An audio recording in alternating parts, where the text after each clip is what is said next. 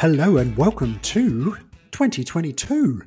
This is the Massive Attack podcast. I'm Joe. With me as always in Melbourne is Mitch. G'day. And we are continuing A to Zs of 2021 because our timing got a little bit off and we ran out of time. We did X for Xmas with our little Xmas minis, but we're back with Y. It's episode 137 and we're doing Y for year in review, and we're going to look back at some of the good stuff from 2021.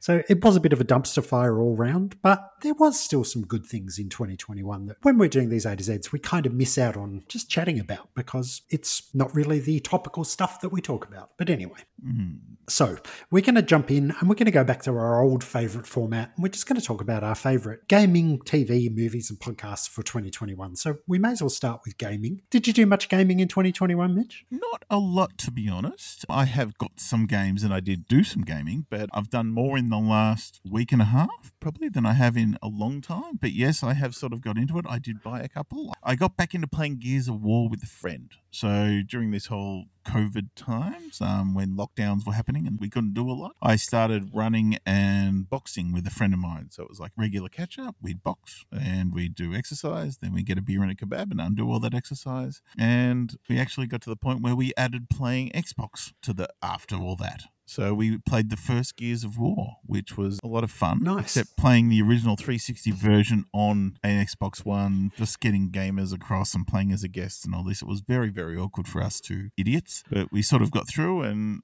you realise just how good Gears of War 1 is, or the memory of it is anyway. It was just a well done game. And then we went straight into, because we're, modern, we played Gears of War 2. But it was just, the playing it on the Xbox One was just too much. It was just got to the point of shitness. There's a level where you have to carry a box. The two of you have to carry like a crate. Yes. And it was just fucking rage inducing. And then we did something where the game glitched and froze, and that was it. It's like, fuck this game. Okay. We're done.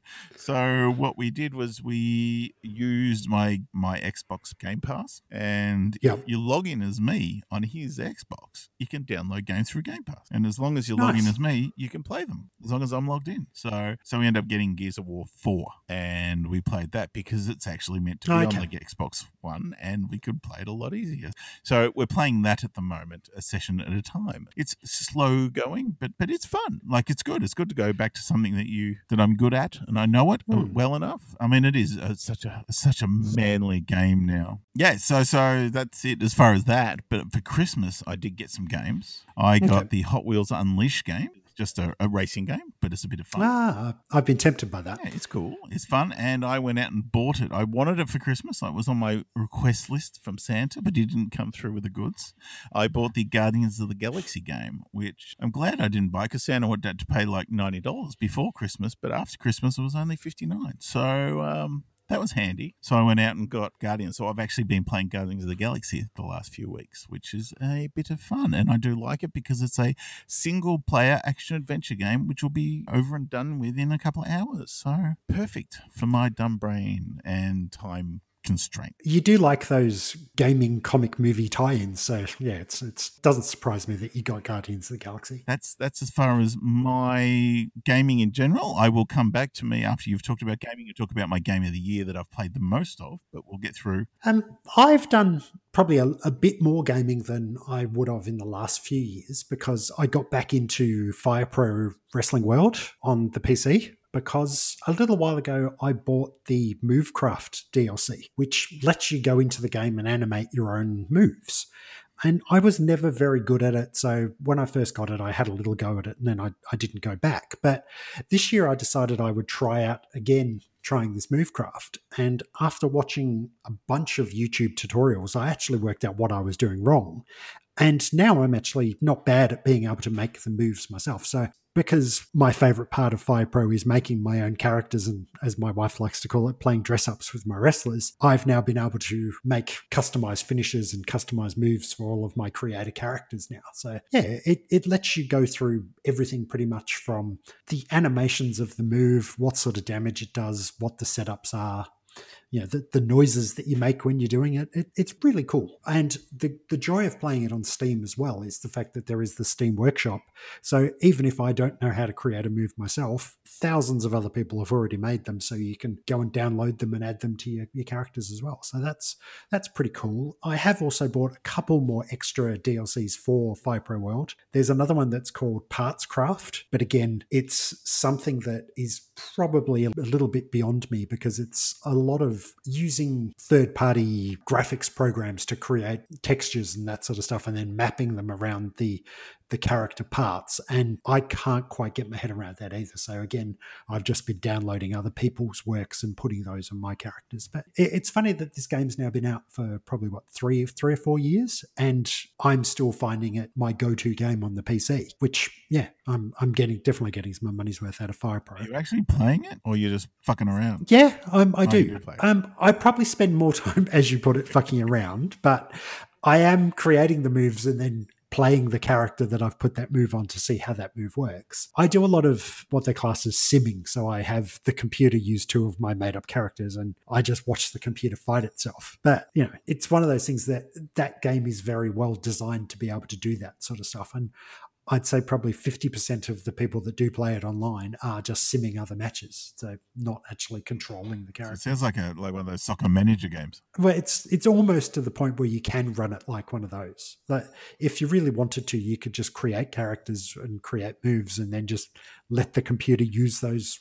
Use those items as a match. But I still get a lot of fun out of it. Actually, something else I have been playing on PC as well, just fairly recently, is on Game Pass Ultimate, you get PC games as well. So I've been playing a little indie Australian-made title called Unpacking. Everyone's talking about that. Yeah, it's the simplest game in the world because it's real old-fashioned sort of 8-bit graphics almost, but the storyline is you play a character, a young girl, who moves out of her parents' home and moves into college and then moves in with her boyfriend, and then various stages in her life she moves other places. And the concept is you start a level in a house with a bunch of packing boxes and you just have to unpack the boxes and put them on the shelves. And then when you get to the end of it, there'll be like little warnings that come up saying, you've put your kettle in the bathroom, you can't do that, you've got to put it back in the kitchen and stuff. But it's such a simple concept, but it is really engrossing. And it just, it's like old school gaming, and I love it. And incidentally, I think it was made by a company in Melbourne, but it's definitely Australia. And it's won a bunch of awards in Australian game industry and stuff. So it's getting a fair bit of praise for it, and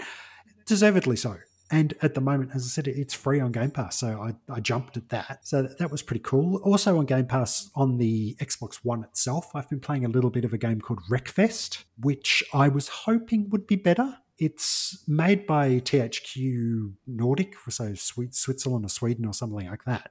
And it's a little bit like the flat-out racing games where you're kind of almost demolition derby racing, where the idea is it's not just about winning the race, it's how much damage you can do to the other cars. Graphically, it's not great, but it drives nicely, and I was kind of looking for a demolition derby game, so it came at the right time for me, so that was cool. But as far as buying games, I haven't actually bought anything myself. You don't need to when you've got Game Pass. That's the beauty of Game Pass.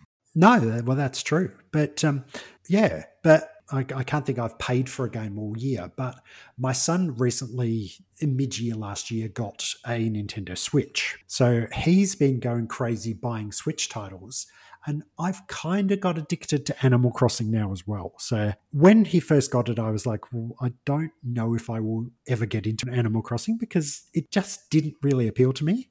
But then I know a lot of adults that have also bought Animal Crossing for their kids, and they themselves have been sucked into it. And after a couple of plays, I can see why, because I'm actually sucked into Animal Crossing now as well.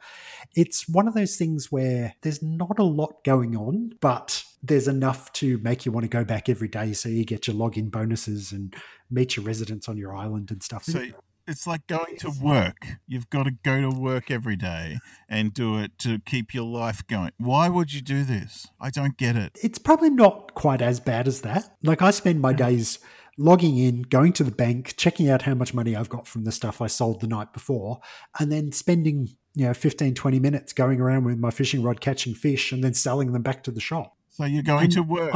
Yeah, probably. I think there is missions that you need to do, but the only trouble with having multiple accounts on the same Switch, the person that starts off first kind of gets given all the tasks. So I'm walking around the island with, shops and bridges and stuff that Angus has already built because he got given the task for it, but I'm just kind of reaping the rewards of what he's doing. The only trouble is I don't have Nintendo Online. We only bought it for Angus when we got it. We didn't set it up as a family account. So I can't go to anyone else's islands. I can only do like the generic stuff on my own island, which is a bit of a shame. But I kind of digging that. He's also got Mario Kart Ultimate 8, so we've played a lot of that. And I'm tempted by it. Animal Crossing or Mario Kart? Mario Kart, because we still play Mario Kart on the Wii, like with the family and all that sort of stuff. It's still that good a game. I'm just wondering, do I bother upgrading? Because I know I won't regret it. But we're still playing the Wii one. No one's looking for the new one just yet. We probably should. Well, when your Wii dies, probably time to check it out. It is an up-resed version of the Wii version with a couple of extra characters, but not much different to the Wii. But another game we've been playing on the Switch that the whole family kind of got into is another little Aussie title called Boomerang Foo, which is a food fight with boomerangs is probably how you call it. It's very cartoony food characters that run around a little map, and the whole idea is you throw boomerangs at each other and try and kill the food. So I normally play as the coffee cup, and when he gets killed, he kind of splits in half and spills his coffee on the ground, which is kind of cool. It's just cutesy food violence, I guess you'd call it. But again, it's very addictive and a lot of fun to play as a group. So yeah, but other than that, I say I'm still playing my Supercard that I've been playing now for about 7-8 years, I think. Wow. Maybe even longer than that. But WWE Supercard still gets a bit of a run on my phone almost every day, even though I'm probably not watching WWE anymore. That's the match 3 game, but it's cards. You play. No, it's not the match 3. That was Champions, I think that's that was. Going. This is the Trump card version. Yeah, okay. They're both still going, but this is the Trump card one. Because I remember playing both, and I saw an ad for the match 3 one the other day going, oh, that's still a thing. And it makes sense that it is. But I think the one you're talking about, I remember my phone just would get hot using it. That's the one, yeah? Like it makes you chew through batteries and get really, really hot. Yeah. I think you can tweak the settings so the graphics aren't quite as intensive. So, yeah, okay. But it does chew through your battery quite badly.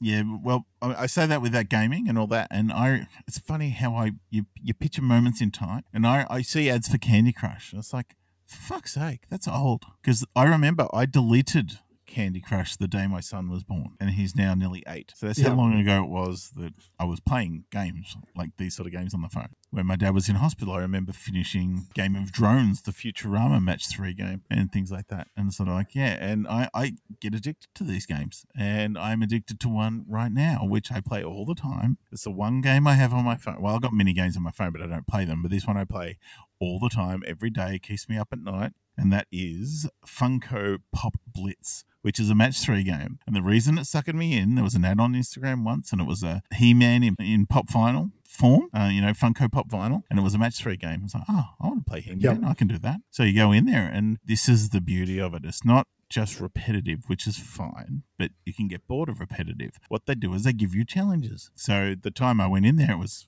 Master Universe. Great. I want that. I want to play as He-Man. You can play as He-Man all the time if you get him, because it's all sort of randomized where you make money and you can buy more pops like in real life. But they'll have a challenge. Okay. So for a week, it will be a Master Universe challenge, and you get more bonuses if you use a Master's character. So there's money you got to make. There's other elements of there, but it's still just match 3 shit, right?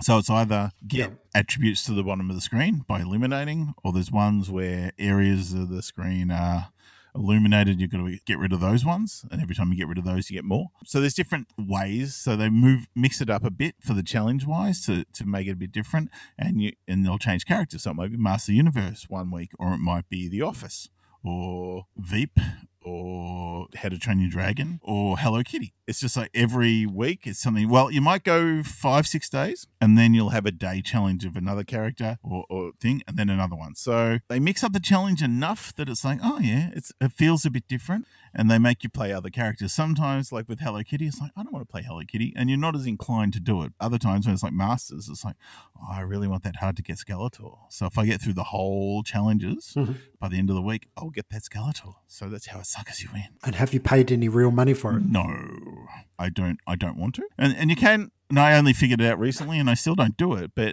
because you get 5 hearts, 5 lives, and that's as many games as you can go. And then in I think it's like a half hour, you got another 5 again. So it stops you playing, which is the best thing ever, because a game takes a minute. That's it. It's like a blitz sort of game. That's why blitz is entitled. So you only play for the minute, and it's sort of like, that's good. So you play 5 games, you're done. And you come back a bit later and you might have 2 lives back because you waited enough time. It's like, I'll play those 2. You can watch a video and get 3 more lives. I've only done them once. And that's because I was so close to getting to the end of a level.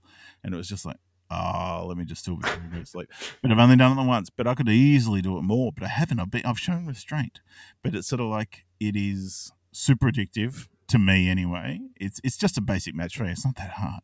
What I love is you get these power ups. So if you max out the charge bar, if you got a Skeletor or something, he'll do an animation. There was a Jaws one once, so I was Quint from Jaws, and a little animation of a boat goes around and chews up some of your things. So that's what I love, is the fact there's so many characters. There's Star Wars, The Office, Marvel, everything, DC, and they've all got their own little unique animations. It's quite cute and clever. But sometimes, when you're playing this game for quick, and you get this animation that goes forever. It's like, for fuck's sake, hurry up. I've only got a minute. I mean, it doesn't eat into your game time that pauses while the animation's going, but it's like, for God's sake, come on.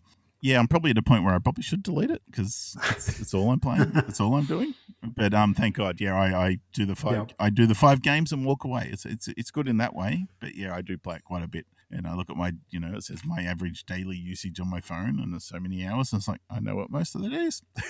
Nice.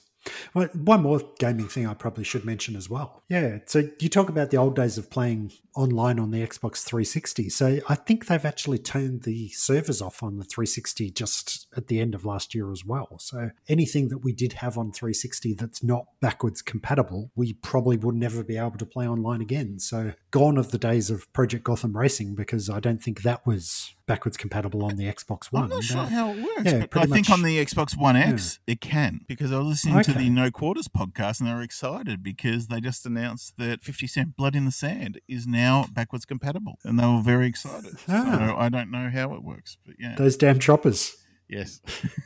Alrighty. Anything else gaming related you want to talk about before we jump into television? I did buy my wife the Ring Fit, which sounds rude, for the Switch, which is the thing Isla Fisher sort of spruiks. So it's the Wii Fit of the next generation for the Switch. So it's a ring and you go around and it looks quite fun. I haven't had to go off it myself. I'm scared I'm going to hurt something. Yeah, the kids like it. Sally seems to like it. Like that time we boxed. Yeah, pretty much. But so that looks interesting and I am tempted to give it a go, but I just haven't yet. Nice. Alrighty. So television. There's probably a couple of major standouts that we've both watched this year. So I'll hold off on those and we'll talk about them together. But a couple of things I've really enjoyed this year. There was a Netflix series that dropped back in August, a little mini-series that was only 12 episodes called Clickbait, which it's probably a little bit old now, but I won't talk about spoilers. But there's a crime that happens, and then the 8 episodes of the series are all filmed from the perspective of certain people that are involved in it. So it starts off that there's a dude on social media saying, I've done some bad things, and if this video gets 5 million views, the people that have me will kill me. And that's all you really know about it to start with. And that dude's played by Adrian Grenier, who was in Entourage. And Drive Me Crazy with Melissa Joan Hart. Of course, yes. I should always remember that because it's a good film. Not like Entourage. But it sort of revolves around his family and why he's been abducted. But as I said, they film each episode from the perspective of a different person. So the first episode's based on his sister's ideas of what's going on. And then there's the next episode, which is from the policeman that's looking after the case's point of view, his wife's point of view. And we find out he's having an affair. So there's an episode from the mistress and a couple of other things. But it's one of those things that I didn't know a lot about going in. I just heard a lot of people that say, Clickbot's really good, you should go and watch it, but don't look anything up before you watch it. And you really do need to go into it completely blind, because if you know the spoilers, it probably wouldn't be as good. But the way it's filmed, the way it's acted, I really dug it. And it was one of those things where you don't really know who the villain is until right at the last minute. So it's pretty rare these days that you watch something and you don't pick it straight away. I know I didn't pick this until probably halfway through the last episode, and then even then there's a bit of a twist in the end as well. But I would recommend that. It's, as I said, it's 8 45 50-minute episodes on Netflix, and my wife and I got through it in 2 sittings. It was that engrossing, so that was kind of cool. Another thing I've got into this year, watching it via the SBS On Demand app, is the 3rd season of Dark Side of the Ring. So we've talked about this a couple of times before, but this season is much of the same with the other episodes. There's a really good episode about Grizzly Smith, who was Jake the Snake's dad, and just the bizarre shit that happened in their life when they were kids. The fact that one of his sisters got abducted, and there's sexual assault allegations from the family and a bunch of other stuff. It makes you wonder how any of these people survived in 80s wrestling, because everyone seems to have a bit of a backstory about how fucked up they were in real life. But there's also another good one of those in this season about the plane ride from hell, which is a very famous WWE story about how a group of wrestlers hired a private jet to come back from England after doing an England tour, and they got stuck in the tarmac in England before they took off, and they pretty much drained all of the alcohol on the flight, and then there was fights, there was a bunch of other weird shit, wrestlers doing drugs, and just hearing that story from the people that were involved in it was quite an eye-opener as well. Kind of changed my opinion of Nature Boy Ric Flair. I kind of was a fan until I watched this, and then after that I was like, okay, he's a little bit of a dirtbag, but yeah. Living the gimmick? Yeah, a little bit too much, I think. Yeah, I've been watching some Dark Side of the Ring because they replayed it on SBS, but they were episodes I'd seen before, but they were added with Conrad from The Mortgage Guy, who does the podcast with the wrestling. Every wrestling podcast ever. Yeah, pretty much. So it was him sort of watching the episode, then talking to the creators of the show, and then going back and watching clips, and then talking about it again. So I've sort of watched it again, but it was the older episodes, but sort of with commentary in a way. So yeah, I haven't seen any of the new stuff, but I did watch one. I think it was the New Jack one, and it was just like, it's just not fun. And that's what I worked out, like, years ago. If you listen to our Year's Best, when we talked about podcasts, the amount of true crime podcasts we'd listened to, it was amazing. Yeah. Well, we were like Housewives, the amount we were listening to. And now the only one I listen to is Last Podcast on the Left, out of habit. And I love those guys, but I don't listen to true crime anymore. And I realized, again, watching this Dark Side of the Ring, it's like, they're just assholes. One's not, well, it is the Dark Side of the Ring. So it's not the Mick Foley story and telling about all the good he does. It's literally the dark side of the ring. So it's all the nasty stories from wrestling, and just realizing it's a shit business. All the guys in it are shit. And it's just like, yeah, it wasn't fun. Like, it just was not good. I mean, we've talked about, the Iron Sheik doco we've watched, the Jake the Snake doco. They're not good stories. They just really aren't. No. And you don't hear a lot of people that walk away from wrestling and live happy lives. No. It's a career where people die young, and they do a lot of bad shit while they're at it. But, they live fast, die with a good-looking corpse. Yeah. Leading on from that, the producers of that have actually done another series that's also on SBS On Demand called The Dark Side of the 90s. And they've gone back and they've looked at iconic things from 90s. The Venga Boys? No. Better than that. So they've gone back and looked at cultural icons from the 90s. So there's an episode about car crash TV, like Jerry Springer, and how he changed the face of talk shows. And there's another episode about the Viper Room and River Phoenix's death, and how it changed nightclubbing and the heroin culture that was young Hollywood in the early 90s as well. But it's very similar to how Dark Side of the Ring works. They get people that are around at that time to come and tell their story now, intertwined with footage from back in the day and stuff. But it's nicely done, and it makes you realize that things like this were so long ago. Like, I can remember watching Jerry Springer, and then you look at it now and it's like, wow, that was, 95 when Jerry Springer was at the height of his popularity, and we were watching that on TV when I was living in my shitty flat, sort of thing. And it's kind of like, yeah, I remember that, but it feels like just yesterday. But it's 25 years ago now. Because I remember growing up watching Donahue. That was the first guy that did sort of that. And it was never as trashy. And then there was Sally Jesse Raphael. And I know there were more over in America than we got here, but there were the two we got here. And then it was Ricky Lake and Springer and all that in the 90s. And it was just like, oh, it's changed. And I mean, there's a famous one with the wrestlers. that's out there. But when Springer first started, he was like Donahue Light, and his ratings just tanked. And it wasn't apparently until they moved him from Cincinnati to Chicago and he got a new producer, and the producer was kind of like, well, let's not try and be Donahue, let's be our own thing. And they just turned Springer into what everyone knows Jerry Springer to be, the fights, the crazy topics, and people beating each other up on stage. When was that? Because we didn't get Geraldo. He sort of had one of those, didn't he? Because in the going back to it last time we did A to Z, we did the video from UHF, the Weird Al Yankovic film. And they did a piss take of those sort of shows. And that's from 88. And that's when there was like the big fights with, lesbian Nazi hookers abducted by aliens and forced into weight loss programs. And then he gets hit in the head by a chair. So that was obviously happening in the 80s. Well, that happened to Geraldo. That was Geraldo or not. But yeah, it was obviously started earlier. It did. Geraldo had a show where he had a bunch of neo-Nazis go up against the equivalent of Black Panthers in the 80s. And there was a brawl on stage and someone threw a chair and Geraldo copped this chair in the face. And that kind of set it off because he was just your normal run-of-the-mill talk show before that. But after that, he decided that he would then go all out and rating and be shock value. And that led into Springer, and there was another one as well. I can't remember her name now, but Sally someone or other. Jesse Raphael. Not Sally Jesse Raphael, but okay. there was another one as well that had, it didn't ever air, but there was a guy that was coming out of the closet and he was there with his best friend and he was pretty much telling his best friend that he'd had a crush on him his whole life.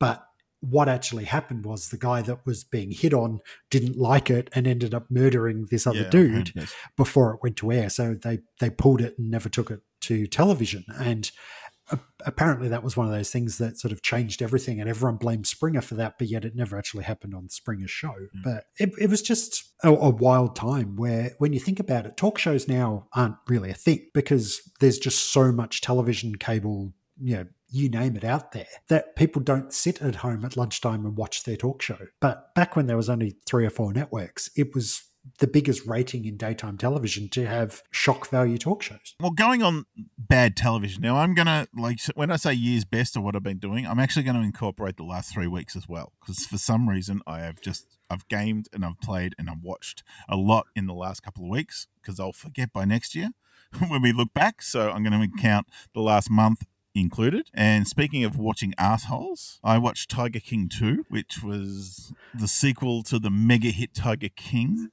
which came out a few months ago, to nowhere near the hype of the first one because people moved on and didn't care. And Squid Game was more important. We'll get onto that later. Yeah, so you watched Tiger King 1? I did. Did you watch Tiger I think King everyone 2? in the world watched Tiger King 1. I've seen the first couple of episodes of Tiger King 2, and as you say, it didn't grab me as well, so I haven't really gone back to it. With Tiger King, the first season, they obviously started off to make a documentary about big cat owners. That was it. What they fell into was a massive story that got Joe Exotic in jail. They happened to be there, cameras were rolling then. They were fascinating characters. Carol Baskin, she was vilified unnecessarily for what she was. She didn't do a lot of things and she's become a bit of a victim here. I think she looks like a pain in the ass of a person, but she didn't deserve the treatment she got. Did she kill her husband? Who knows? Joe Exotic is a character, bit of an asshole, but a character. And pretty much everyone in those shows who own the zoos were assholes. A lot of the staff at the zoo, they seem like nice people, but most of them just seem like assholes. And for those who haven't or don't know the Tiger King, basically it started off talking about just all these people who own these private zoos in America. A lot of them are big cat owners, and they're exploitative. They're carnies. It's like Dark Side of the Ring. Definitely. These are wrestling people. There's big cat people. They exploit their workers. They exploit the cats. They exploit the people who come and spend their money, and they're just assholes. Joe Exotic, to the point where he has a rivalry with a fellow big cat zoo owner. He allegedly tried to get her murdered. He organized a hit on her, and he went to jail for that. I don't think there's any allegedly behind that. That's allegedly. No. The asshole who took over his business and screwed him over set him up for that. That's Joe's story. Guy who took the money to have the hit had no intention of doing it. So who knows? He's come out now. So if you watch part 2, so that was a revelation. Like the fact this real story, because I remember watching John Oliver back in the day. And Joe Exotic, who's in jail now, he actually was running for president. Like, he was never going to win. You know, he's a singer-songwriter, you know, over the top, dressing over the top, mulleted, peroxided. He's a strange cat. But I remember they did a story on him, on John Oliver, about running for president, this over-the-top big cat zoo-owning crazy person. You know, 3 years later, he's in jail for trying to kill somebody, or having someone killed anyway. So it was a weird story. In the end, he goes to jail. So there was a sting at the end going, wow, they didn't sign up for this, but they got it because they both filmed everything in this feud. They both have YouTube videos and sort of their own TV station to a point, which is online. So there was plenty of footage to go around, plus they allowed access to it because they were all getting notoriety out of it at the start, and then the bigger story came out. So obviously, to go on the success of all that, they did Tiger King 2. So what they did was they followed the continuation of Joe's zoo that went off to his business partner who screwed him over. And basically he went afoul of the law a bit again and had to give up his zoos to Carol Baskin. So there was a bit of a story there, but there was one episode because there is a alleged theory that Carol Baskin had murdered her previous husband. So one episode's all about that, did it? And I think they were looking for another story where they might stumble across something again, and it just didn't happen. Like, they sort of looked. Lightning didn't strike twice. So they went looking. They went to Puerto Rico to see if they could find anyone connection to this Carol Baskin's husband who went missing. Nothing happened. Then there's the Joe Exotic thing where they actually had people trying to free him. And the day of the attack on Capitol Hill, there were people there with big free Joe Exotic signs and all that sort of stuff out. This is just bizarre. And again, nothing happened with that, but it did come out at the end of the episode. It was only 6 or so, where his business partner who screwed him over and got him in jail, basically, they're turning evidence and purging themselves, essentially, saying, yeah, we purged.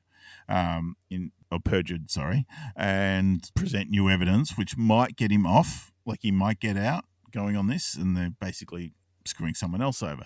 So it became all these people from the show became celebrities in their own heads because of the show, and this is following their continued stories, and they're all assholes. It sort of was this continuation on, but nothing to do with the Tigers anymore. But it was all just a bit shit and not fun to watch. And it's like I ended up watching it late one night and just kept going. I was like, okay, yep, that was a thing. And I noticed there was another Tiger King show that came out recently. It was a 3-episode one, and it was all about Doc Antle. If you remember season 1, there was a dude with a long ponytail and he had the harem of women and all that sort of stuff. I should probably go back to that. Yeah. Because he was a bit of a dodgy person as well, wasn't he? It's called Tiger King Doc Antle, and it's 3 episodes. And again, another arsehole. So this is a dude who basically is not a bigamist. What do you call him, bigamist? He's got multiple partners anyway.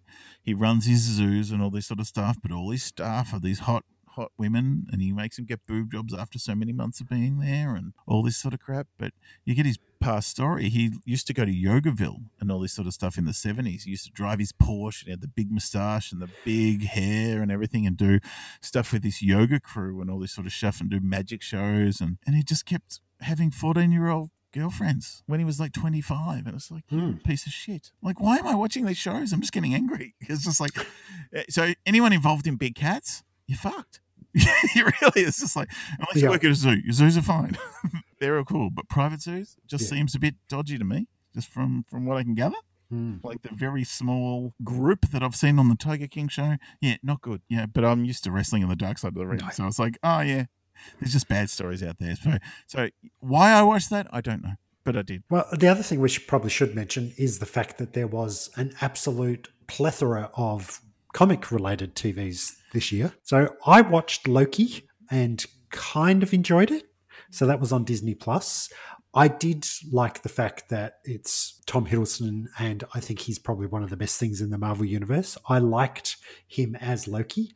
What I didn't really like about the show was that I felt it had pacing issues. I thought every second episode was a bit slow, and it's like they saved all the exciting stuff for even number episodes or something like that, because it seemed like there would be a really good episode and then you'd be all keen to watch the next one, and it'd be a little bit of a letdown, and you'd be like, all right, I'll give it another chance, and then it'd blow you away again. Well, they save all the exciting stuff for the last 5 minutes. Well, maybe that's what it is. So it's like, oh, I've got to see it in next week. I don't think I liked Owen Wilson's character, but I loved Owen Loki Wilson. himself was enough to keep me watching. I But loved Owen. see, I don't know. I don't know. I was a bit iffy about it. Okay, so so that was okay. Well, let's talk about all the Disney. So Disney Plus produced a lot of Marvel content this year. So let's look at them all. So it started off with WandaVision, which I adored for what it was.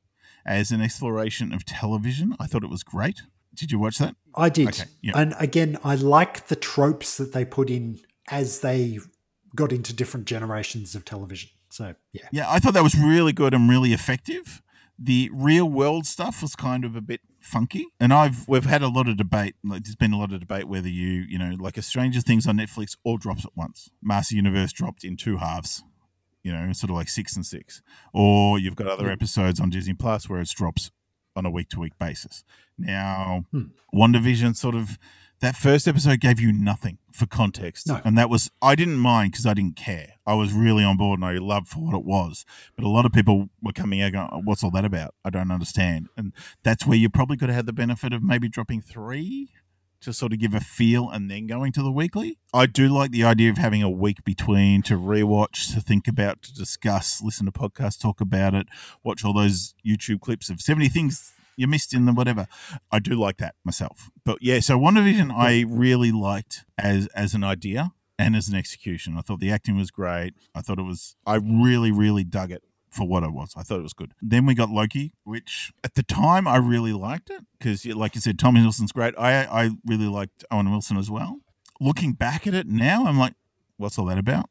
Like, it was just a bunch of weird ideas. And I love weird ideas, and the execution is great, but it was definitely a show of COVID. Nothing was big, all in rooms, you know, minimal actors in the same area at the same time. It was very much a product of COVID times. You could definitely tell by watching that. Yeah. And I mean, I love Richard E. Grant as classic Loki. I love Alligator Loki. There was Thor Frog in there. You know, it was so cool. Like, some of the elements are there, deep cuts, and having the bad guy be Kang the Conqueror, which means nothing. I'm a comic book fan, and it still means nothing to me.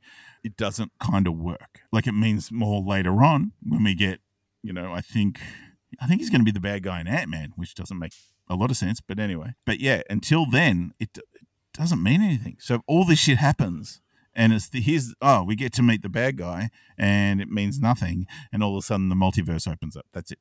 It was a show that was a fun journey, but it meant nothing in the end. So there was that. Then we got Falcon and the Winter Soldier, which that opening fight, like the opening action sequence, was straight out of a movie. It was phenomenal.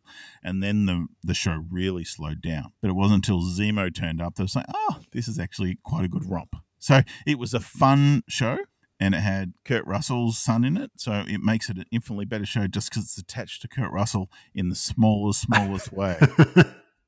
But I enjoyed it for each week, going along and watching a bit in the here and there, and it moved on. And we got Captain America, Sam Wilson as Captain America. It's like, okay, it moved along. But what also it's doing is they're slowly introducing a group called the Young Avengers. Now, I don't know if you are familiar with the Young Avengers comic at all. No, never read it. No, it's basically, like the name says, the Young Avengers. So there is Wiccan, which is the son of Scarlet Witch and Vision, who was in WandaVision. There's also, I forget his name, Velocity, I think it is, but it's the speedster son of Wanda. Okay. Yep. So those two are in it. Then there is Iron Lad, which is because the bad guy at the end of Loki is Kang the Conqueror. Now, Kang the Conqueror is immortal. He's this guy who's been around forever. He's sort of got multiple personalities because he's been around for so long, and he's also a time traveler. So he comes back. So he's been Immortus. He's Kang the Conqueror. He's the last one, I think, another. So he's got different versions, and depending which version he is that he's come back at which time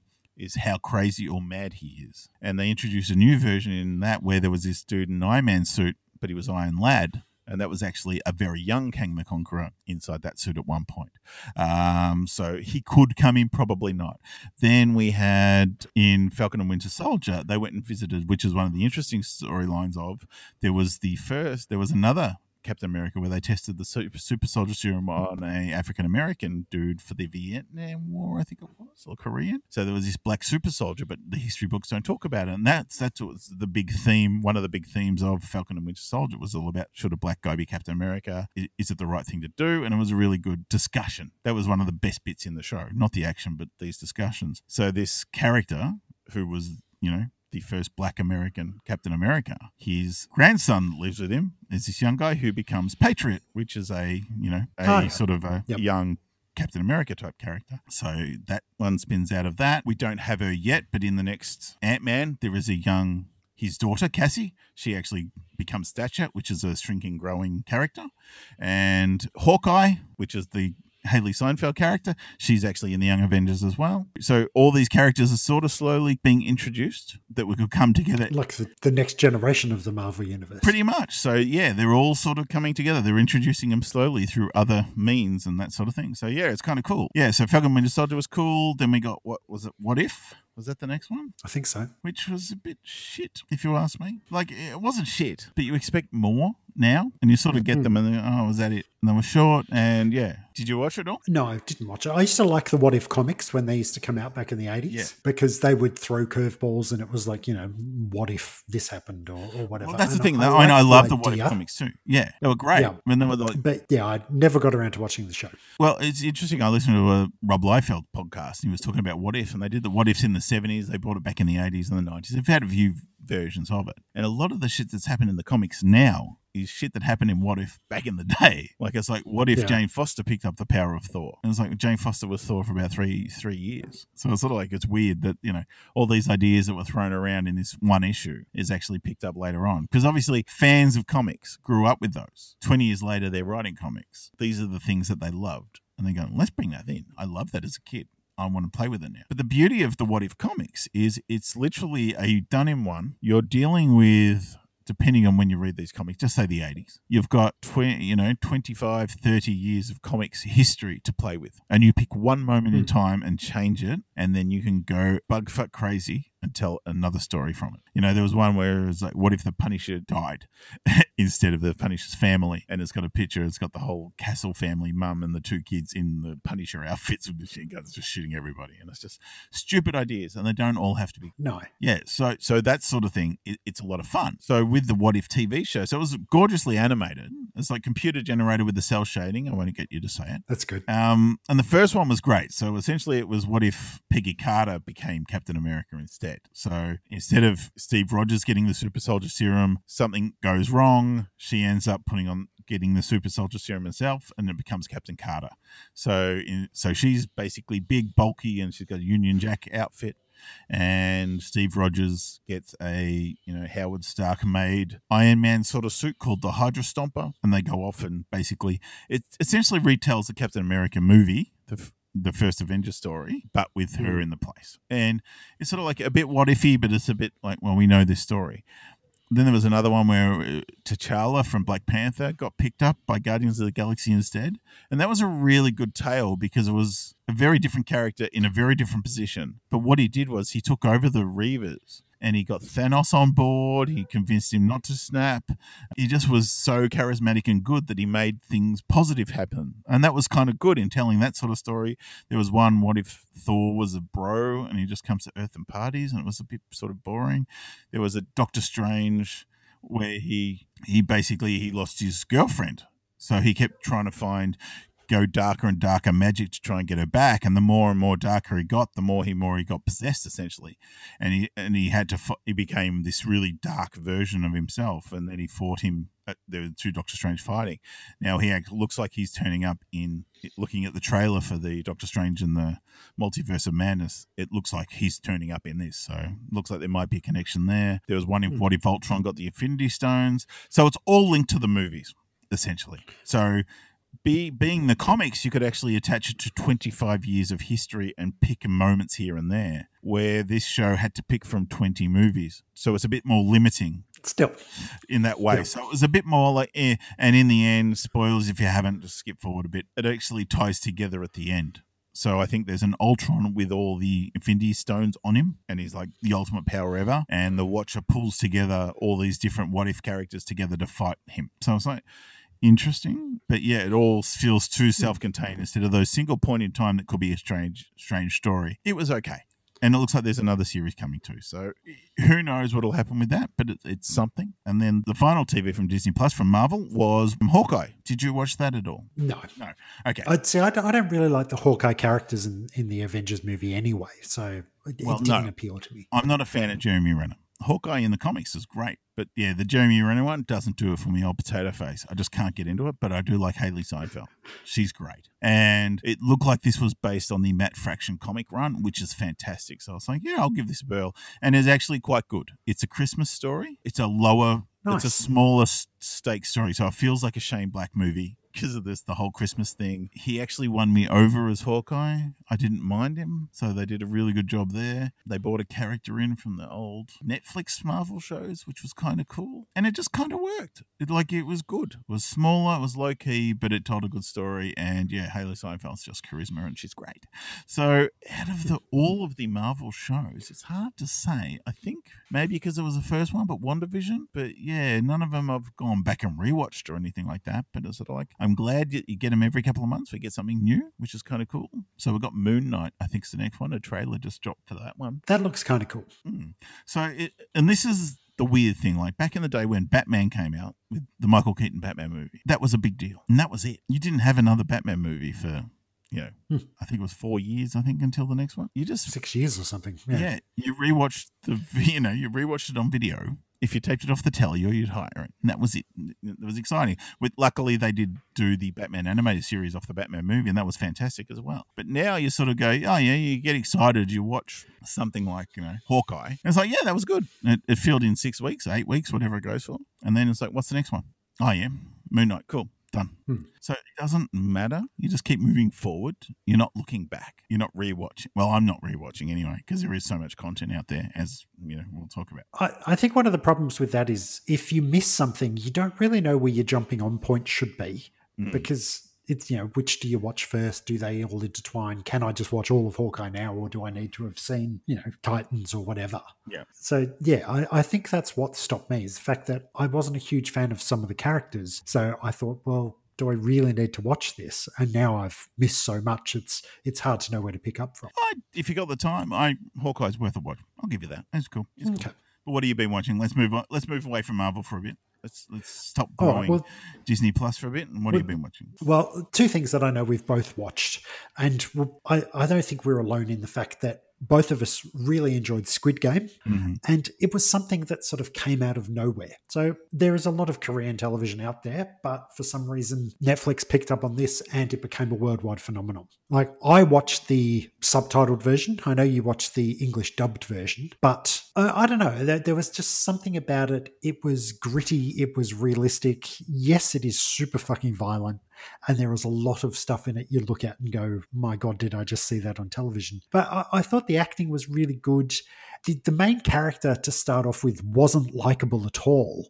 And then you grew to love him as the series went on. And I think that was just the beauty of it. The fact that at the start, you didn't know who was going to be the good guy, who was going to be the bad guy. They all just seemed like a bit, dirtbag characters. But as it progressed, you got to like these people. And it was just something that I thought was really, really well done up until the very last episode.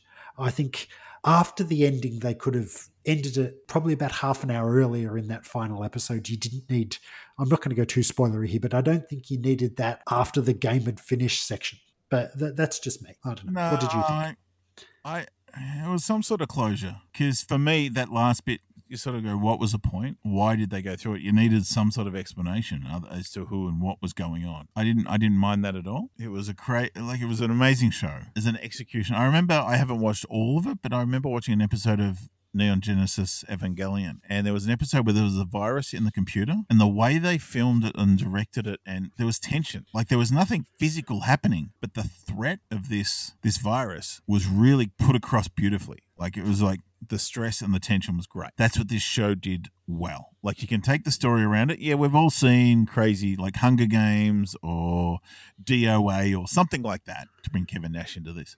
But the execution of it, like it's like basic concept for those who haven't, because pretty much the whole world saw it. But essentially, these people down on their luck get given an opportunity that's like, oh, you want to make some money, go and do this game. And what it is, a lot of kids games or sort of stuff from Korean childhood turned into they were playground games. Yeah, turned into nasty death traps essentially. And the tension that they did, like the first one where basically it's what's the time, Mr. Wolf kind of thing, what we call here, red light, green light. And it was just like, fuck. And you're watching it and as it's played out, it's so beautifully filmed as far as it's clean, it's light, it's not ominous as far as viewing, it's just ominous as far as concept. And that was pretty crazy. But there's a game of marbles, and that was just manic, where it was slow paced, but the tension and the dread, it just built up and built up and built up, and you're just turning these things like tug of war into something incredibly nasty. And all those sort of things just worked really well with the character development. So it was good in that way. Sort of the characters, I mean, you felt there's some that you really liked, and when they end up being killed, it's like, it was just like, I wanted them to make it, but the way the game was, or the show was being done, it was like, they're not going to make, not everyone's going to make it. I'm going to lose people along the way here. Some were better than others. And there was another episode where there was a fight in the dormitory. Yeah. And I don't remember. And how well was that done? I forgot to breathe. I was so invested in it. So yeah, full credit to the writers and directors for making a very effective show. Like, yes, can they do action well? Yes. They make a game of marbles, like the dread that they make you feel watching this thing. And it's like, just fucking finish forever. I'm over this. I don't want to watch anymore kind of thing. So yeah, just really effective in that way. You could have taken away the rich assholes watching with the stupid masks. That could have come out. Yeah, I didn't think that was necessary. That just made it weird and quirky, and that's what you expect from sort of a lesser show, I would have thought, but I don't know. See, to me, that seemed like the Western influence coming into it. If it was just a pure Korean show for Korean television, I don't think you would have got that. Yeah, I have no idea. So that was interesting for that. That was kind of cool. So yeah, Squid Game, as far as a viewing experience goes, it blew me away. Absolutely blew me away because it was so visceral. And even gunshots became nasty. Like, there was episodes where you're just hearing the gunshot. You're not seeing anything. It's not super violent, but it just shows how impactful a gunshot is. Like, you watch something like Commando or something where people are shooting guns all over the place. You're desensitized to it. It's just a gunshot, it's not. You can watch even something like TJ Hooker or Hunter, if you want to go 80s TV show.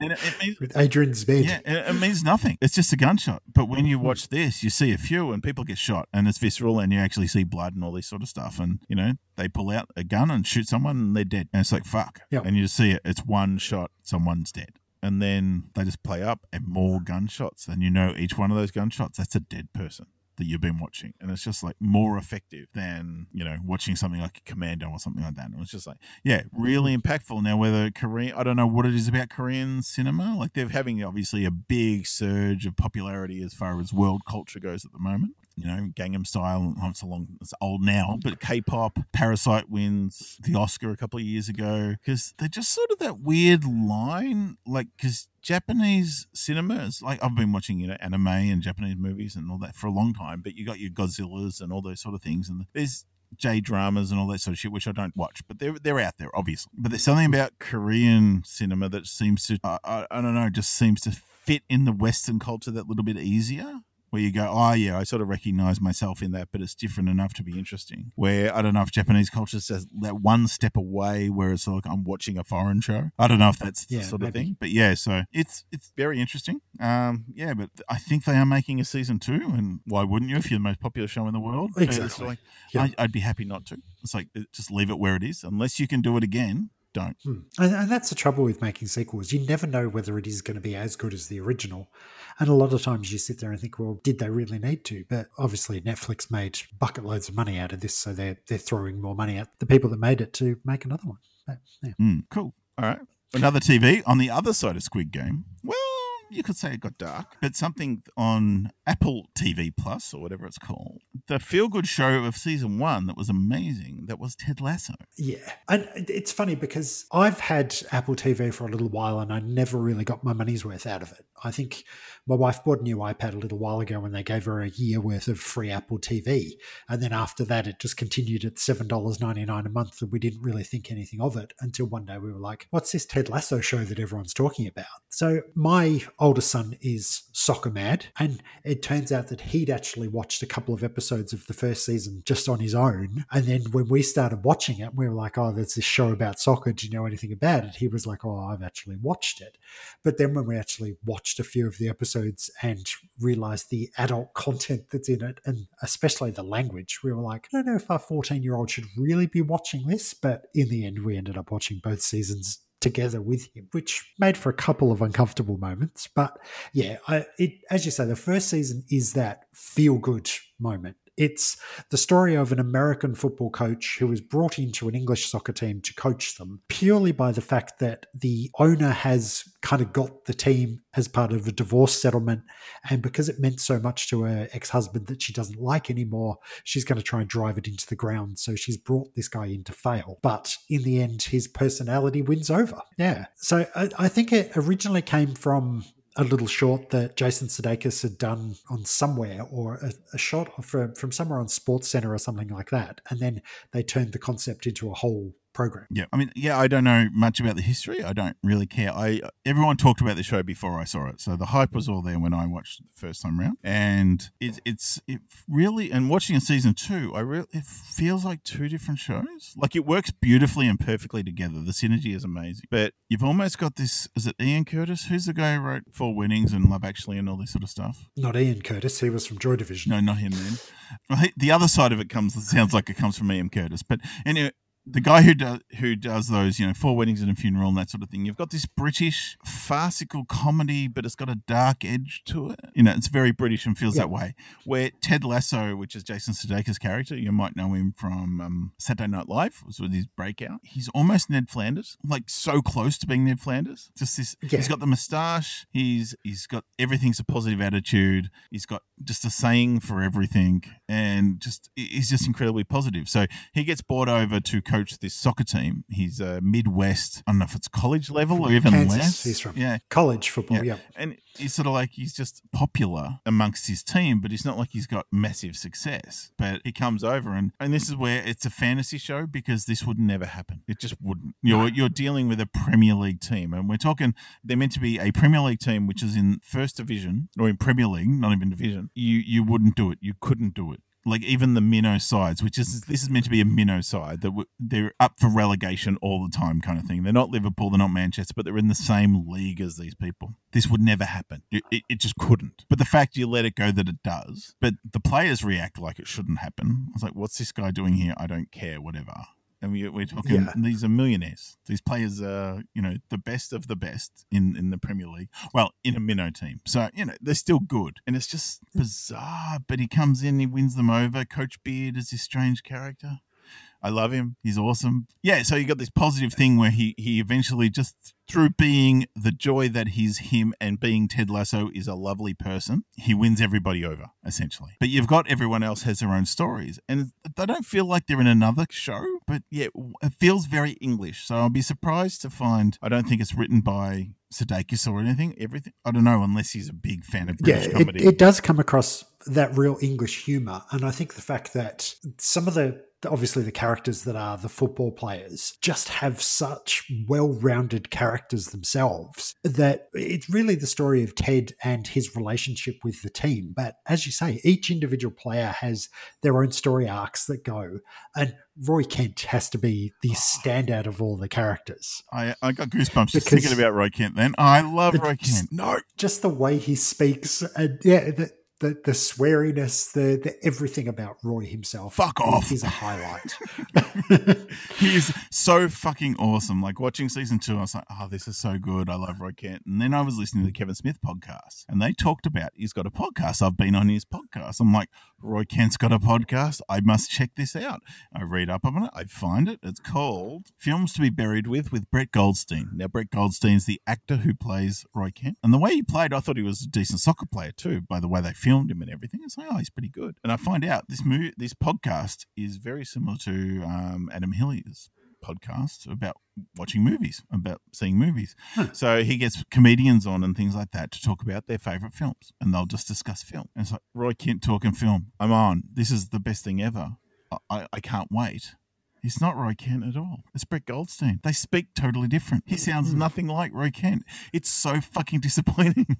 It's just like, he's like really gentle. He's more Ted Lasso than he is Roy. And it's like, God damn it. Yeah, so he's a comedian first. So I was like, oh, okay. Yeah, which surprised me. I thought he was an actor. But no, he's just very, very good.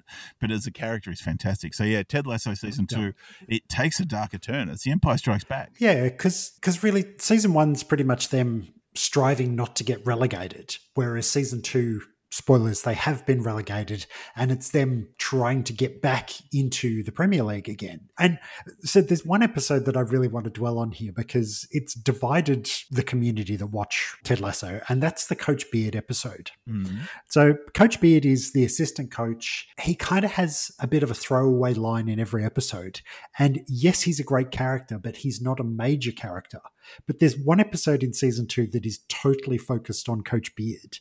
And for me, it was actually my favorite of the whole of both seasons. Like, he just does this wild night after a game, goes out, mixes with people he doesn't really even know that well, gets drunk, gets in fights, and just has this just amazing one-night adventure where you just see this massive insight into the world that is Coach Beard. And when I was watching it, probably halfway through the episode, I was still sitting there going, I don't know if Ted Lasso's just jumped the shark and this is going to be the worst thing I've ever seen. But then by the end of it, just the way, especially the way they put the music in, and he just turns up in the nightclub and they just bring the music up. And it's like, this for me is just the best television I've seen all year. It didn't do it for me. Like, people talked it up and I'm not sure. Like, I got to it later. Like, because I couldn't get access to the shows, and then I finally could. So I was like, oh, cool, Ted Lasso. So I binged it. And because I was sort of invested in the plot, it sort of stopped that from going on because I was watching it so quickly. It definitely does stop the plot. So, yeah, I mean, I enjoyed it for what it was, and I didn't hate it or anything. But, yeah, I was really in momentum. I wanted momentum of the show to keep going. So that sort of threw me out there. I think maybe I can just relate to Coach Beard in the fact that I've gone out and had nights like that where I've been out drinking with people I don't really know that well, and they've turned into be the best nights in my life. But yeah, maybe it's just a personal thing. But going back to the idea of heel turns in wrestling, I think the way they did the heel turn at the end of the second season, again, no real spoilers here, but one of the favorite characters turns out to not be a nice guy after all and does some pretty dodgy stuff. But just the way they did that, the tension, the way they built it up, and just that big bang at the end. And for me, it was just really well done. And I can't wait till season 3 comes out. But I think they're actually filming it at the moment. And because of the popularity of the show, they've actually had a bit more access to Premier League to do some filming of games they're going to use as kind of like pretend versions of Richmond FC's games. So it's good to know that it has gained that popularity. Yeah, it's bizarre because I think there must be a lot of special effects, especially with putting crowds into, stadiums and things like that. So I think it's actually quite a lot of special effects that we're not noticing.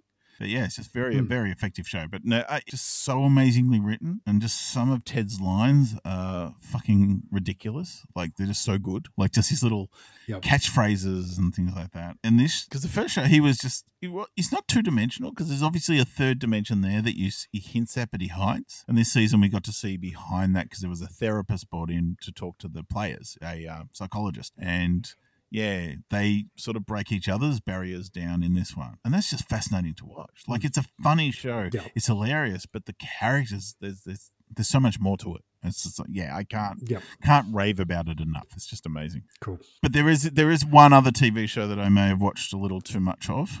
And that is the 2021 AFL Grand Final, which my beloved team, the Melbourne Demons, won for the first time in my lifetime. For the first time since 1964 has the Melbourne Demons won a Grand Final. So, yeah, I may have watched it a lot. Yeah.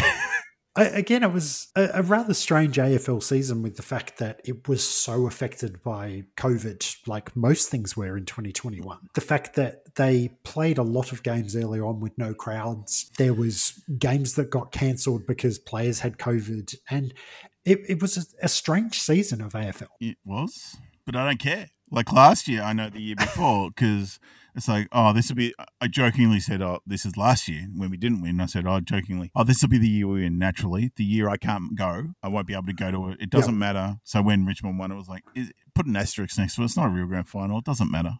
It's nothing. It's nothing. But this year, no, it's much more important. You know, we had so much adversity. It's probably the most important grand final ever. The fact what that what those players went through.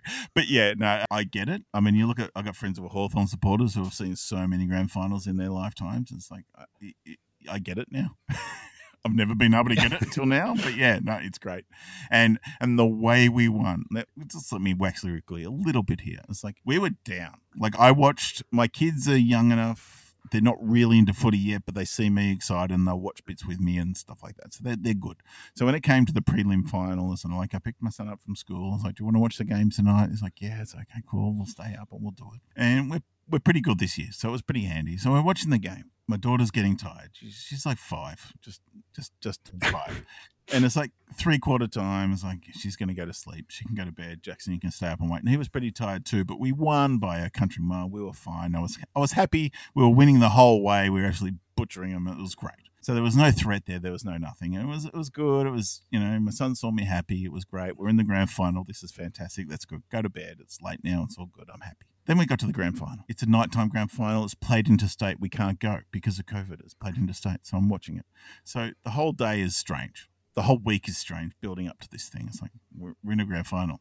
If we lose this, I'm stressed. I don't know what to do. I'm this is so out of my zone. I don't know. We went down to Gotham Donuts, which is the donut shop near my house, and we bought a dozen donuts. It's going to be a special night tonight. We're going to get takeaway with donuts. We're going to watch it. It's all good. My sister Ubered donuts to our house that day as a special gift, special Melbourne Demons donuts. So we had a dozen donuts. We were bouncing off the wall by the time the game started. Pretty much. It felt like that. So it's crazy. It's good. Game starts well. We're in front. Everything's good. My kids are waving flags in the lounge room. We're watching. It's great. We're supporting. It's good. Second quarter, it turns. No, the opposition, it wasn't good the second quarter. The opposition puts eight goals on, and we didn't bat an eyelid. It's like they got ahead and well ahead. And I'm like, now my kids don't really understand footy. They're asking stupid questions. They're just saying things. That's just pissing me off. And it's like, fucking shut up. Not happy. And so I get to halftime, and what we did with the prelim is like, go to the bed, go watch it in the other room, and you know we're expecting my daughter to fall asleep and that sort of thing, and we can do it all last time. So I'm in the lounge getting angsty and angry. I'm texting all my friends. They're all texting me, and we're like, fuck. My kids are on, a dozen donuts. They're not going to sleep anytime soon. They're still bouncing. Wife goes in at one point and they said, Dad said the F word. I was like, yeah, he fucking did. They could hear me from the other side of the room. So I was pretty angry. But then what happened in the third quarter? So there's any American listeners I've got, there's 4 quarters of a game of footy. We were down. We were down by quite a bit. 5 minutes to go in the third quarter. I don't know what happened. We took our Roger Ramjet proton energy pills. I don't know. But we put on 5 goals in 5 minutes. Or more, I think. It was ridiculous. It was like the craziest. 3 goals in a minute was one thing that happened, which doesn't happen. Not in a grand final, particularly. No. The grand final is the best of the best playing at the end of the year. You're all in fine form.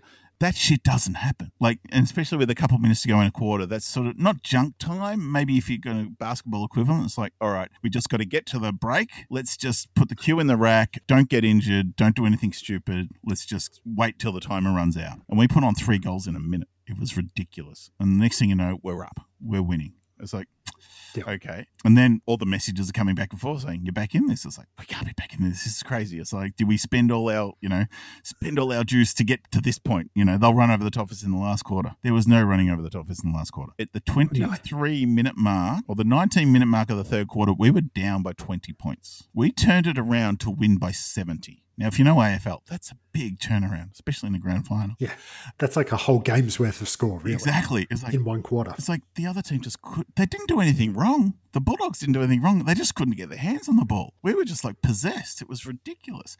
And I was incredibly happy by that. But it took me till we were 50 points up till I realized, because it happened so quickly and so easily, I didn't realize we were so far up. And people are texting me saying, you're home now. I was like, nah, I've back for this team long enough. They'll break my heart again somehow. I know it. And beautifully, and sort of like the kids were still bouncing because they were so full of freaking the donuts and the sugars and everything from the night. It's like, all right, 50 up, 10 minutes to go. I think we're safe. Kids, come and join Dad. Let's enjoy this because this could be it. In my lifetime, this is the only one I've ever seen. I'm nearly 50. Speaking of 50, happy birthday, Joe. You just turned the big 50. Happy birthday. I did, yes. Yep, so this could be it. I'm not joking. This could be my only moment. So kids, come and enjoy this because it could be it for you too. Who knows? But it was a lot of fun and that brought me a lot of joy this year and a year of not much joy. Yeah, I mean, we haven't had the freedoms that you have in Tasmania. You've been pretty much non-hit until now. But you finally joined the rest of the world in this whole Omicron bullshit of, it's not a matter of if, but when. Yep. All right. So that was our TV. Yes, and we've gone a little bit longer than we had planned. So what we're going to do is we're going to break this up into a two-parter. We're going to come back together and record another part probably next week. So in a couple of weeks, we'll put out part 2 where we talk about our favourite movies and podcasts for the year. So until then, thank you very much, Mitch. Right, it's fun going back over a few things. Yeah. And if you have any feedback on what we've said so far, you can find us on our website, which is themapodcast.podbean.com. We're on Facebook as facebook.com/The Massive Attack Podcast. And you can always find us as the MA Podcast on Twitter. So if there's something that you really loved about TV this year that you think we should have watched, jump online, give us a bit of a heads up, and maybe we can have a look at it too. But until that, thank you very much, Mitch. Happy New Year, even though it's January. And we'll see you in a couple of weeks. Same to you. Bye. Happy birthday. Thank you.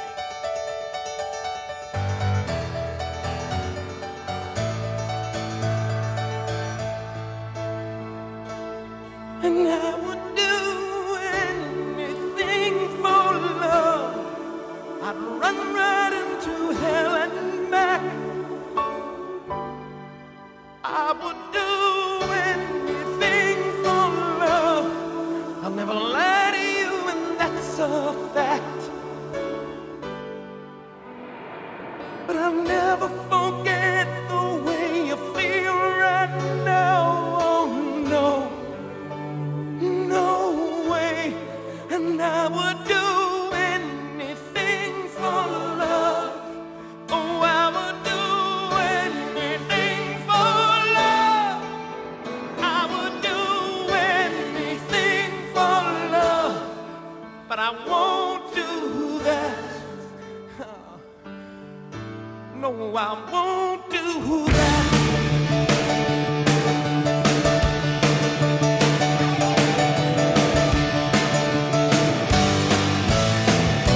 And some days it don't come easy, and some days it don't come hard. Some days it don't come at all, and these are the days that never end. And some nights you're breathing fire, and some nights you're caught in ice. Some nights you're like nothing I've ever seen before or will again. And maybe I'm crazy, oh it's crazy and it's true. I know you can save me, no one else can save me now but you. As long as the planets are turning, as long as the stars are burning,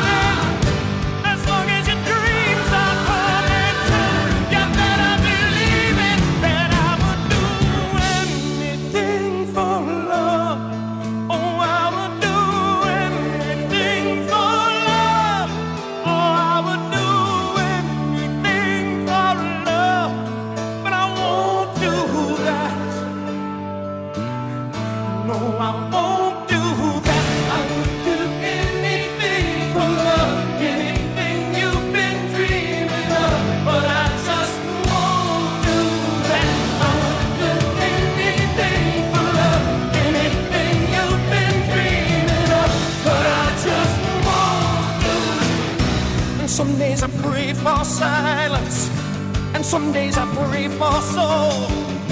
Some days I just pray to the God of sex and drums and rock and roll. And maybe I'm lonely, that's all I'm qualified to be. That's just one and only promise I can keep.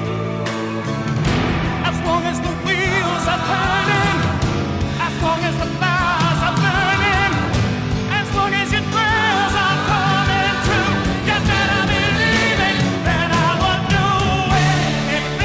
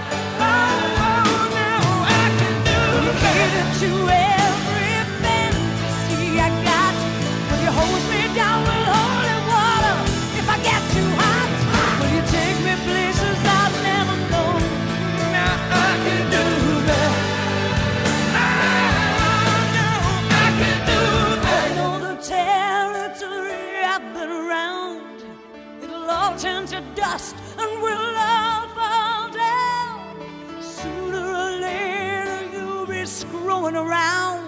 I won't do that. No, I won't do that.